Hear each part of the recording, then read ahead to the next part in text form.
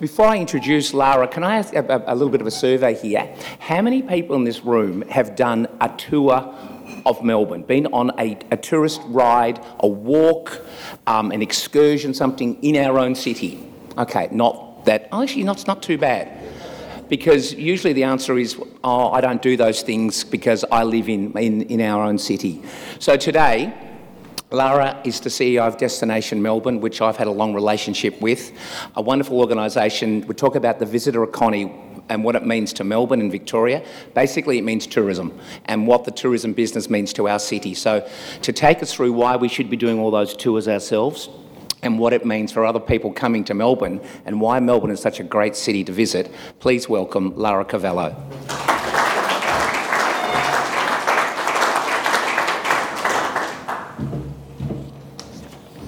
Well, good afternoon, everybody, and thank you, Peter, for that introduction, and thank you, President, for allowing me to be here today. And I'd like to really particularly thank Peter Lake, because Peter has been sending me... Sorry, is it too loud? Okay. Is that better now? Okay. Peter has been sending me various emails throughout the year to find a suitable date, and finally we landed on today. So thank you, Peter, for your persistence. Before I launch into my presentation, I just want to quickly outline my career in the tourism industry and also to outline who Destination Melbourne is.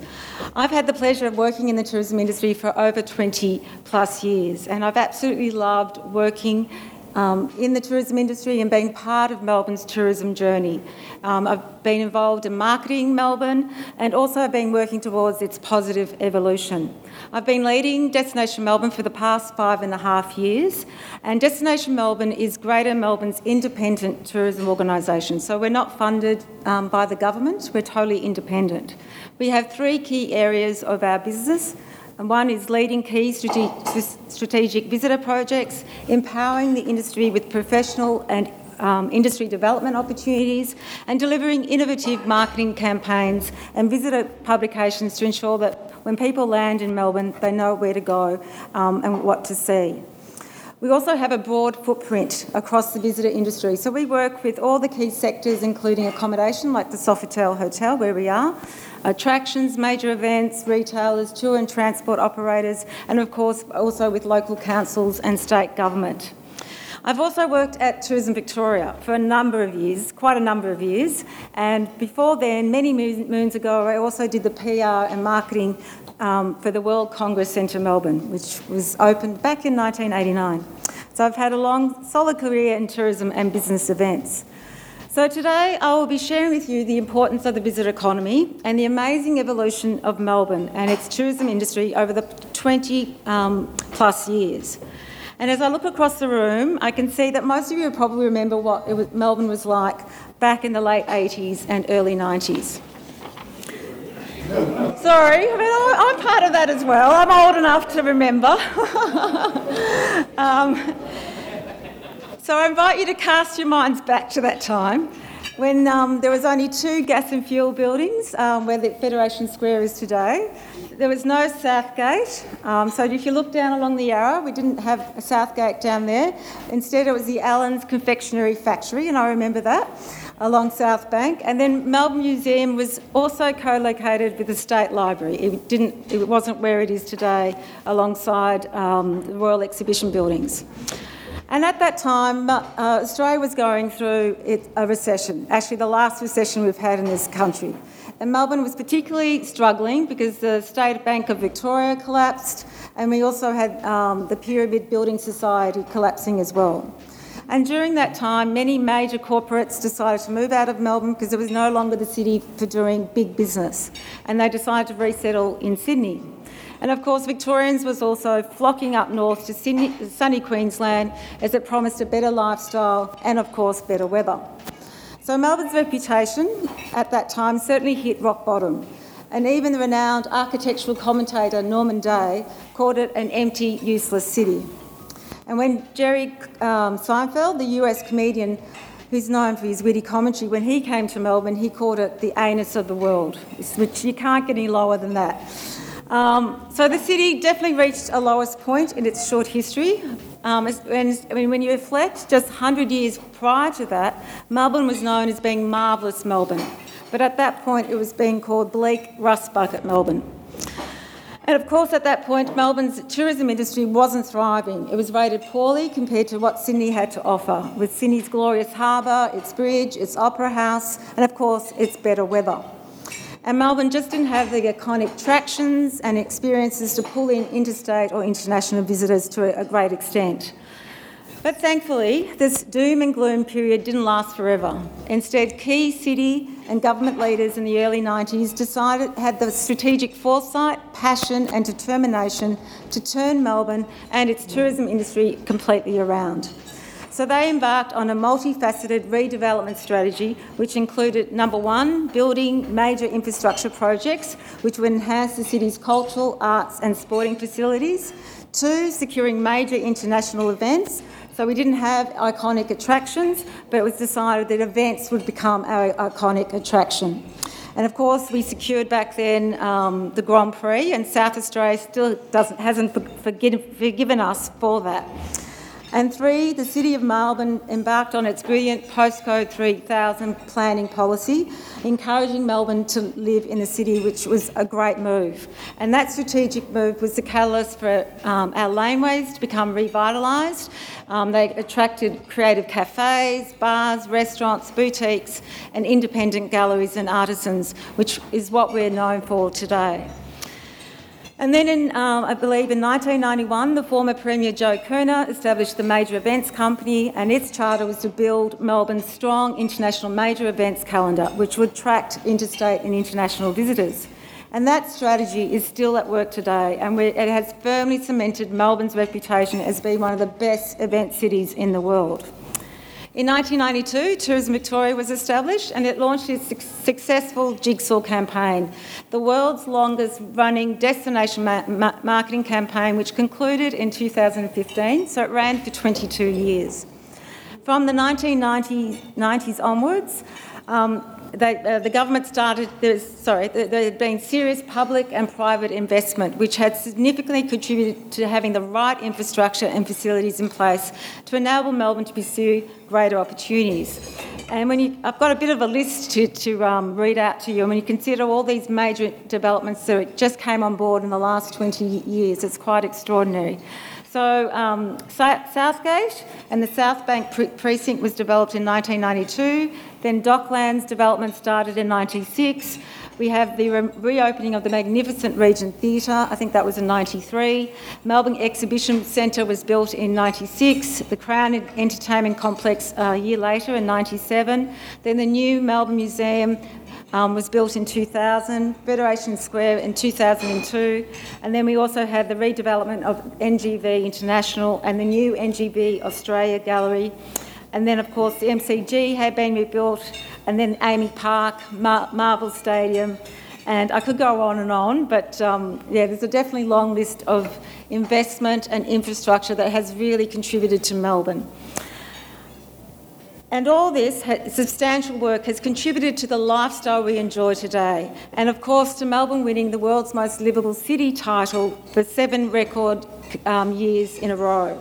And we only lost this year by 0.7 of a point, which is a tiny margin when you think of it. So we could be co-first winners with Vienna on that, I think. With the major events strategy and the new building projects in place, this became the launching pad for Melbourne's visitor industry to grow and become the vibrant and thriving industry that it is today, attracting solid numbers both from an international and interstate perspective. Because of time, I won't share all the data from all the different markets. I'll just focus on international.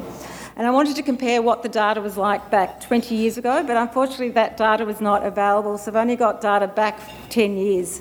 So 10 years ago, in 2008, Melbourne attracted 1.4 million international visitors. And when you compare that today, we have attracted 2.8 million international visitors, which is a 100% increase in 10 years, a very strong result. 10 years ago, our top markets were New Zealand, UK and the USA. Today, our number one visitor market is China. And in this year, 664,000 Chinese visitors have visited Melbourne and have contributed $3 billion to our economy.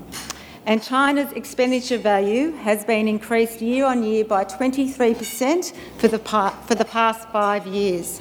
And in fact, if you look at China, its share of expenditure is now more than the next 9 international markets combined, which is extraordinary. So China's right up here, and all the other 9 markets are at a much lower level. And we were just talking about the Chinese earlier, and the Chinese visitors are definitely big spenders. They have a strong gift culture, so it's not necessarily they buy all these things for themselves. They like to go back home with multiple gifts for their family and friends. And they like to buy luxury goods and health products, especially. And my brother-in-law has a luxury retail business selling European leather products, and he consistently tells me, "What's the Chinese data? We're getting more Chinese," because his business is pretty much underpinned by the Chinese visitor.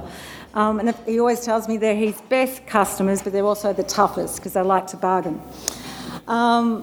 And you can see that just here in the city. If you look down at Collins Street, all the luxury stores, they heavily rely on the Chinese visitor, and there's always long queues. We were talking about that before.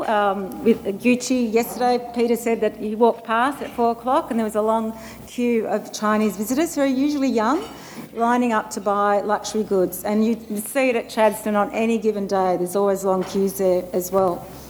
Now, today's Melbourne's top 5 international visitor markets in terms of the number of overnight visitors that come to Melbourne are China, New Zealand, US, UK and India. However, and if we look just in terms of spend, the top 5 markets that spend the most in our economy are China's number 1, and then India, then New Zealand, Malaysia and UK. And the US actually comes 6th, which is quite interesting because the US used to be quite good spenders as well. And India is definitely a strong growth market for Melbourne, one that we are watching and we want to be prepared for in coming years.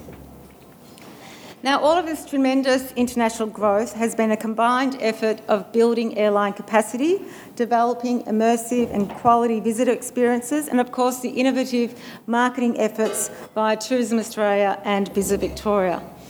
The strategic development of our airline capacity has greatly contributed towards the growth of international visitation, especially from the China market. 20 years ago, we didn't have any direct airline services into Melbourne.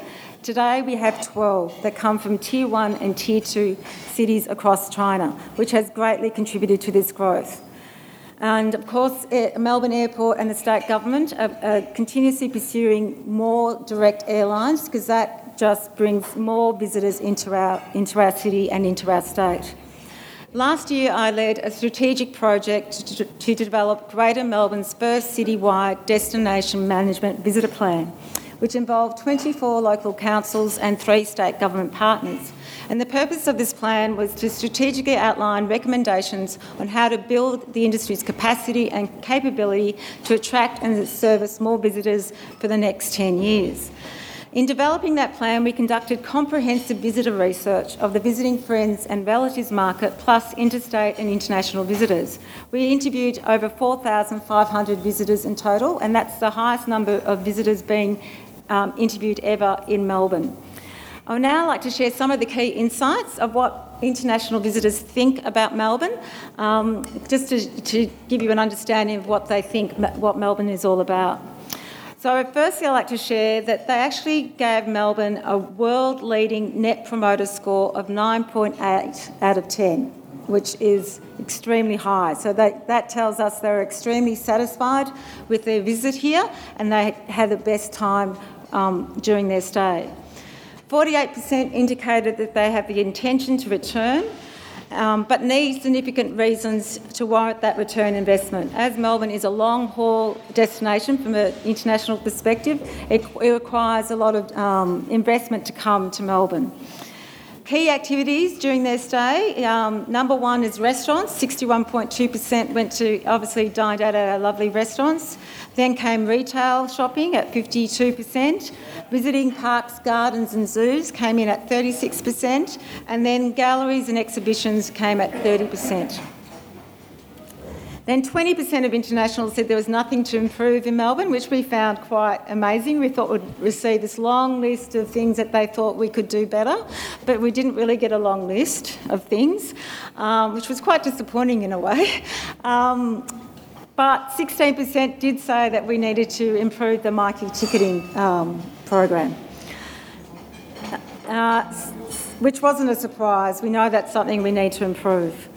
70% spent their time in Inner Melbourne and they stayed approximately 7 nights, and 30% of them stayed in luxury accommodation. And prominent reasons to travel to Melbourne is that, number one, it's an interesting destination. That came in at 53%. At 40%, people have stated they've always wanted to visit Melbourne, so it was their first time. At 35%, people came for the purpose to visit friends and family. And then at 21% were repeat visitors. They actually really enjoyed their first time in Melbourne but wanted to come back because they wanted to explore and see more. Then we also asked them what they thought about Melbourne's unique attributes. What is it about Melbourne that really stands out? And number one, which was really surprising, they stated that number one unique attribute for Melbourne was green spaces and gardens. And having been involved in the tourism industry for a long time, we've never seen that result ever.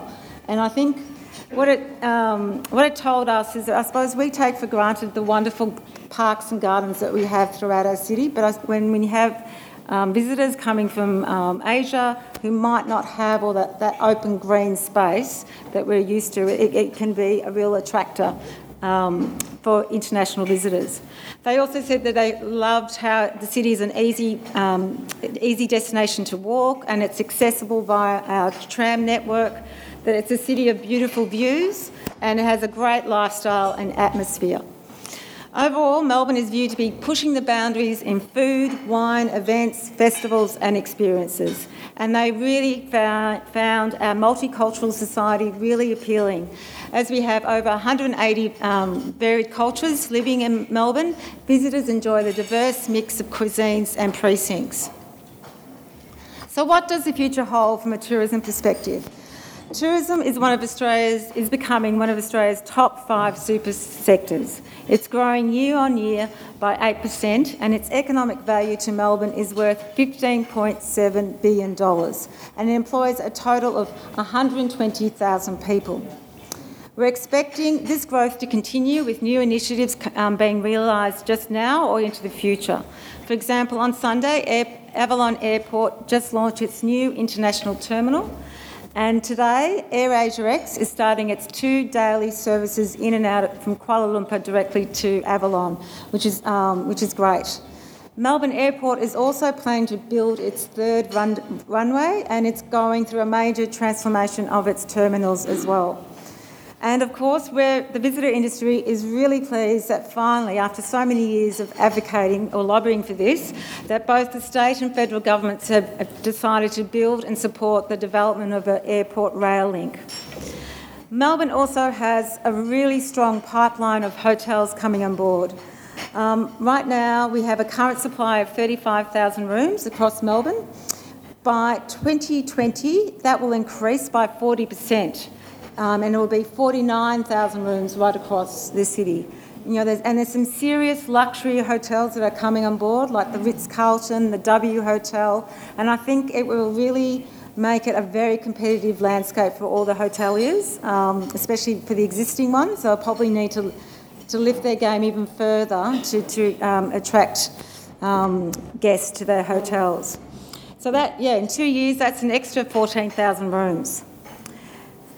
So we're really quite well positioned to cater for increased visitation. However, the industry requires greater investment for the government to ensure we can consistently stimulate demand. We've got to market our city more, build our reputation further internationally and also within Australia. It's a highly competitive landscape. There's far more destinations competing in this space than ever before, and we also need to continuously invest in our experiences, services and facilities to ensure Melbourne and the visitor industry doesn't stagnate. And of course, it would be really remiss of me not to comment on the importance of the business events and the significant contribution that this sector brings to Melbourne on multiple levels. I know this group has been instrumental in assisting Karen Bolliger and the MCB team to pull together your recent bid for the Rotary International Convention 2023. I actually was working at the World Congress Centre Melbourne back in the one that was held in 1990s, so I remember that event. So I congratulate you all on being selected as one of the 2 finalists vying against London. That's a great achievement in itself, and I definitely wish you all the best with the announcement in January. I hope Melbourne claims that bid. And of course, if your bid is successful, this convention, which will attract 20,000 people, which will be Melbourne's biggest conference, will be, highly beneficial to the visitor industry. And it would also be a wonderful testament to how Melbournians can collaborate together, come together to provide the best visit possible. So in closing, I'd just like to reiterate that we truly live in a marvellous city, which provides a deep and diverse range of experiences from food and wine, events, festivals, tours, all sorts of things that people can enjoy. And of course, Melbourne's story is a real testimony on how negative situations can be turned around when people strategically come together to collaborate for the greater good.